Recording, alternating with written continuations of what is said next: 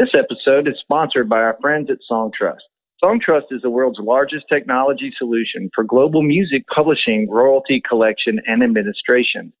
It was founded to simplify music rights management and to remove complexity from the publishing landscape.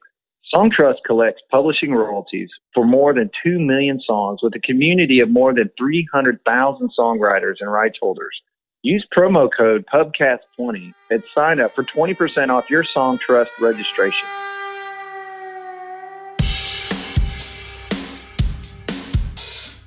Hello, Pubcasters. Sorry it has been a minute since our last episode, but we are now back on track with a conversation with songwriter Jen Schott. We get into the nitty-gritty of the life of a songwriter, the highs, the lows, the heartbreaks, and the victories. Welcome back, Pubcast listeners. Today's episode, we're sitting with my good friend, singer, songwriter, Jen Schott, and marathoner. I should throw in marathoner. You're still running marathons, right, Jen? I am. Amazing. Still doing it. That's probably a good analogy for what we're about to get into about being in the music business, because it sure as hell is not a sprint. It is not. There are a lot of parallels for sure.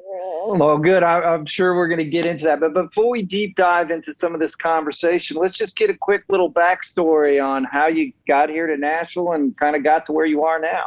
Yeah. So, grew up in Southeast Kansas, a town called Pittsburgh. My parents were both musicians. My dad taught woodwinds at the university in my hometown, and my mom was a flutist. And so music was always a huge part of my life. I never thought it would be my career. If you would have told me in high school I'd be writing songs in Nashville, I wouldn't have believed it. But music was always a huge part of my life. And right after high school, I got a summer job working at a country radio station, KKOW 96.9 The Cow, in my hometown. And it was mid-90s and the music was incredible. I'd listened to a little country before that, but that really sealed my love for this genre. And 8 hours a day, I was getting schooled with all these great songs. And so went off to college, University of Missouri. Journalism was my major, but this music thing was tugging at me. And by the time I was a senior, partway through my senior year, I had a job waiting for me in Kansas City at a public relations firm, but decided with the encouragement of one of my journalism professors to make the move to Nashville. And that's what got me to town. Didn't know yet that you could be a songwriter. I wrote songs. I didn't know it was a thing. I knew I loved to sing and knew I couldn't just show up. But anyway, I got here and I'm still here somehow by the grace of God.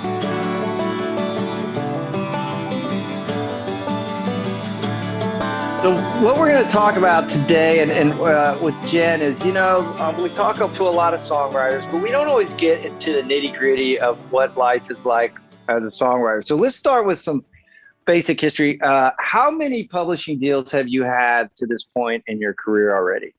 I think 6. So walk me through this is going to be a little more emotional and psychological look at this kind of situation. What goes through your mind when you're looking at, let's start with the first deal, because you never forget your first. What goes through your mind and when you're signing that first deal? What are you looking for and how are you walking through that emotionally to partner up on that first publishing deal? Well, I think emotionally I was so excited and honored and fired up that I was getting that opportunity. I was new, I'd been in town for a few years, but part of me felt ready, but part of me did not feel ready. And I knew it was going to be a big learning curve, and it was. And the opportunity to start getting in the room with people that were way better than me, I was super fired up about that. And then I'm like, oh yeah, I need cuts, but I think just that foot in the door was the biggest part, was just, okay, I'm in now. How do I stay in? And you had the fortunate side of having more than one person interested you at the time. Do you remember anything distinctly that made you pick DreamWorks over any of the other opportunities that might have been floating around at the time? I don't know that I can pinpoint it. I know at that point, this, a lot of young writers, it's kind of a dating process with the publisher. And I had been working with a couple of the writers at DreamWorks for, at that point, maybe 6 to 8 months, something like that. So there was already starting to be a rapport and a comfort in how we were dealing with each other. And I think that at that point was probably part of my decision. I think that's important. And is there's relationships. We talk about a lot. It's a very much relationship business. So you had an established comfort level and rapport with the pluggers, with the writers. So you went into that situation with that comfort level. Now let's walk through what that first contract was like. Again, let's look at it on both an emotional and success level. Because again, writers, when we say writers live year by year, you sign a contract that has yearly options. So you basically have to look at your report card every year and sit with your publisher and kind of go, where are we at? And there's triggers like, are you having success? Not necessarily have you paid all your drawback yet, but like what's the future looking like? So as you started that first deal, were you getting a lot of activity and were things moving in a good way? And how did you process that as options came up? What was like facing your first option like? Isn't that bad? I'm like, I don't even remember facing my first option. I mean, I guess things were going well. I feel like there was interest in the songs. There was interest in me as an artist, which I think kept them engaged in me as a writer there. And the holds, back then holds were a big thing and there were a lot of holds. And some cuts came from that catalog, but it was, I can't remember if I was still there, if I had left at that point, if I was on to my next deal. But I think there was excitement because there was a little bit of a buzz because I was new. And again, there was some artist interest at that point. Yeah, I remember that. I remember the conversations of setting you up and you delving down the artist road, which opens up the conversation of, were you searching out the artist path, or was that one of those things that just was kind of coming to you at that time and you were just kind of seeing how that went? It's funny, when I came to town, that's what I thought I wanted to do. And then once I learned and my eyes were open to the songwriting community, I completely turned and focused 100% on songwriting. So at that point, it kind of came out of left field that people were interested in me potentially as an artist. So it was a little unexpected, but fun and a good and an educational process for me to go through, to cut sides with a few different producers. I had a development deal in my next writing deal. To see that side of things, I think helps me as a writer.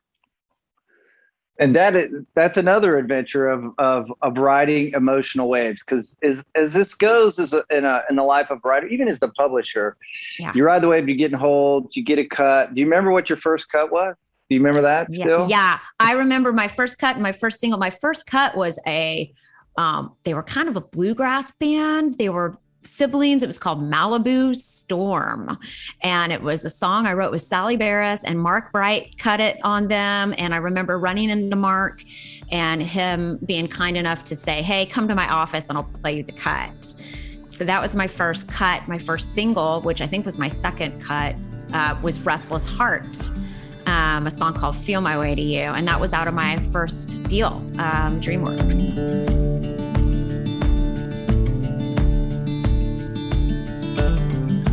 All right, if I'm a young writer and I'm asking you for advice, and we've walked through this, okay, you've signed your first project.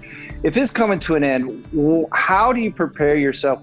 Do you know, I guess, I've never asked a writer this, do you know where you probably like, I think my deal's about to end? And how do you process that as a writer? Stay creative, stay focused, and look for a new deal? Or did yours come by surprise? Maybe some of those did. I'm not sure how those ended for you. That deal, and maybe what I remember from that is that DreamWorks Publishing, the division of publishing, was going to be phasing out. At least that's what they told me. Maybe that was their way of being like, hey. But because of that, they weren't going to continue picking up options, is how it went. And again, maybe that was just them trying to be gentle, but and so for that reason, I don't know. I feel like they must have given me a decent amount of lead time And I wasn't panicked. Before I went to DreamWorks, I had met with a handful of people and had tried to keep those relationships going, which I think is something that I would say to any writer at any stage in your career is make sure you're keeping those relationships with other publishers, other songwriters. It's super important. But anyway, yeah. So I transitioned pretty quickly from one deal to the next in that situation. Because you mentioned it, it's a very personal business. So these people, you tend to work with them. I don't know if you made it through all of your options or you made just through a few, but these are like, I always joke, these are like marriages when you do a contract with a publisher, and we are so close and we have so much contact. We write each other through everything. How did you feel hearing that from the person? Did you take it personal, or were you able to separate it of business and personal, or how did you feel walking through that? Strangely, that one I did not take personal. Now, there have been other ones that have been. You don't have to name companies, personal. by the way. No. But that one I didn't. And I don't know if that was just being young and, I don't know, or not being too worried because I don't know.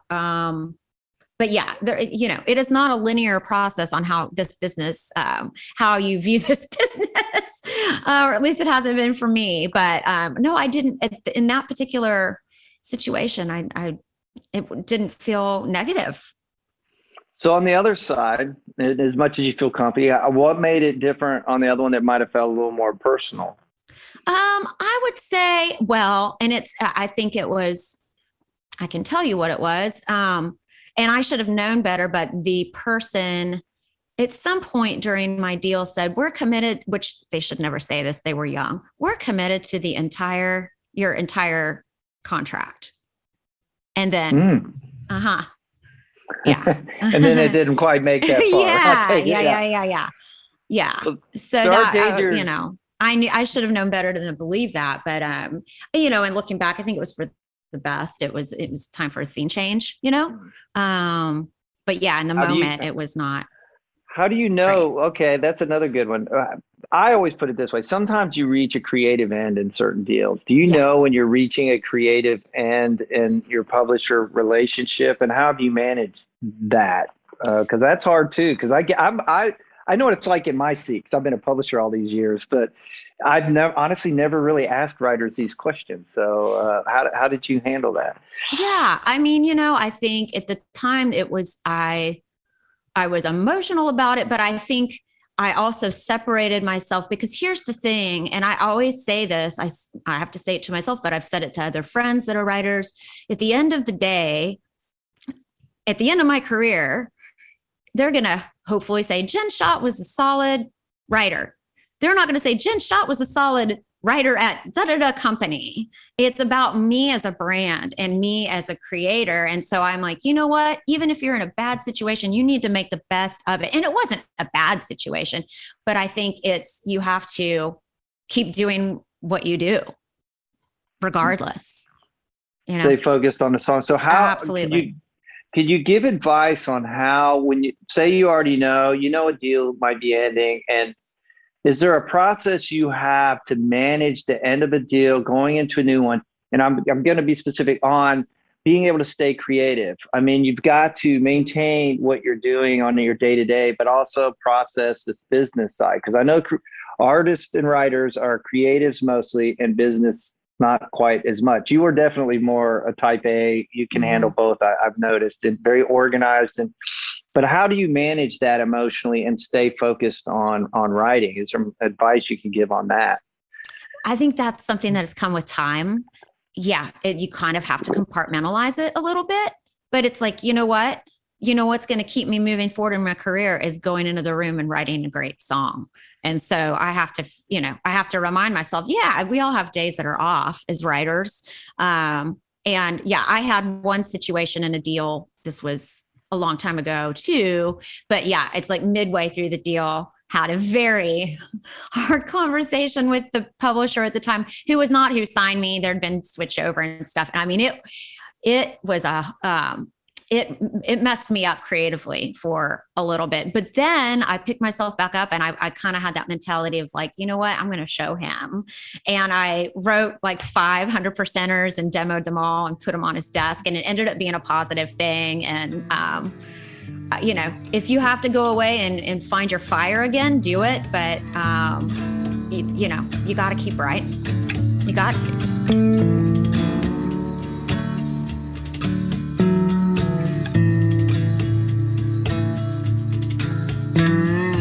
We all know comparison is really difficult. You know, you've done this again. You've mentioned 6 contracts. You've been around for 20 years now.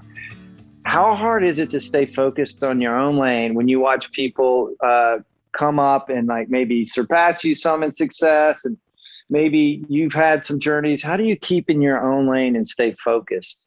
That's the analogy that I always use. And I think I learned that pretty early on. I mean, you have to relearn it, but yeah, it's like, you kind of have to put on the blinders, right? And it's this business is not like every other business where it's linear. There are going to be some people right out of the gate that get, you know, a bunch of songs on the charts, and some people are going to have ebbs and flows and have high points, and some are a slow burn up. It's easier said than done to not, obviously, to compare, but it also is like, you know what, I'm on my own unique journey. And I think it's just come to that of like, I have to have the peace that I am on the journey I'm supposed to be. And I get to write songs every day for a living. And yeah, I am hungry for all the hits, but yeah, along the way, it's, you just have to trust that you're on your own journey and just work your butt off. And that's all you can do, is write the best song, demo it to the best of your ability, pitch it to the best of your ability. And beyond that, you know? Yeah. Hey, thanks for listening to the AIMP Nashville Pubcast. We hope you subscribe in your favorite podcast platform and follow us at AIMP Nashville to stay up to date and informed in the world of music publishing and songwriting. The AIMP Nashville Pubcast is created by executive producers Del Bobo and yours truly, Tim Hunzy, producer Brandon Harrington, mixing and editing by Casey Porter. Thanks again for listening and supporting the AIMP Nashville Pubcast.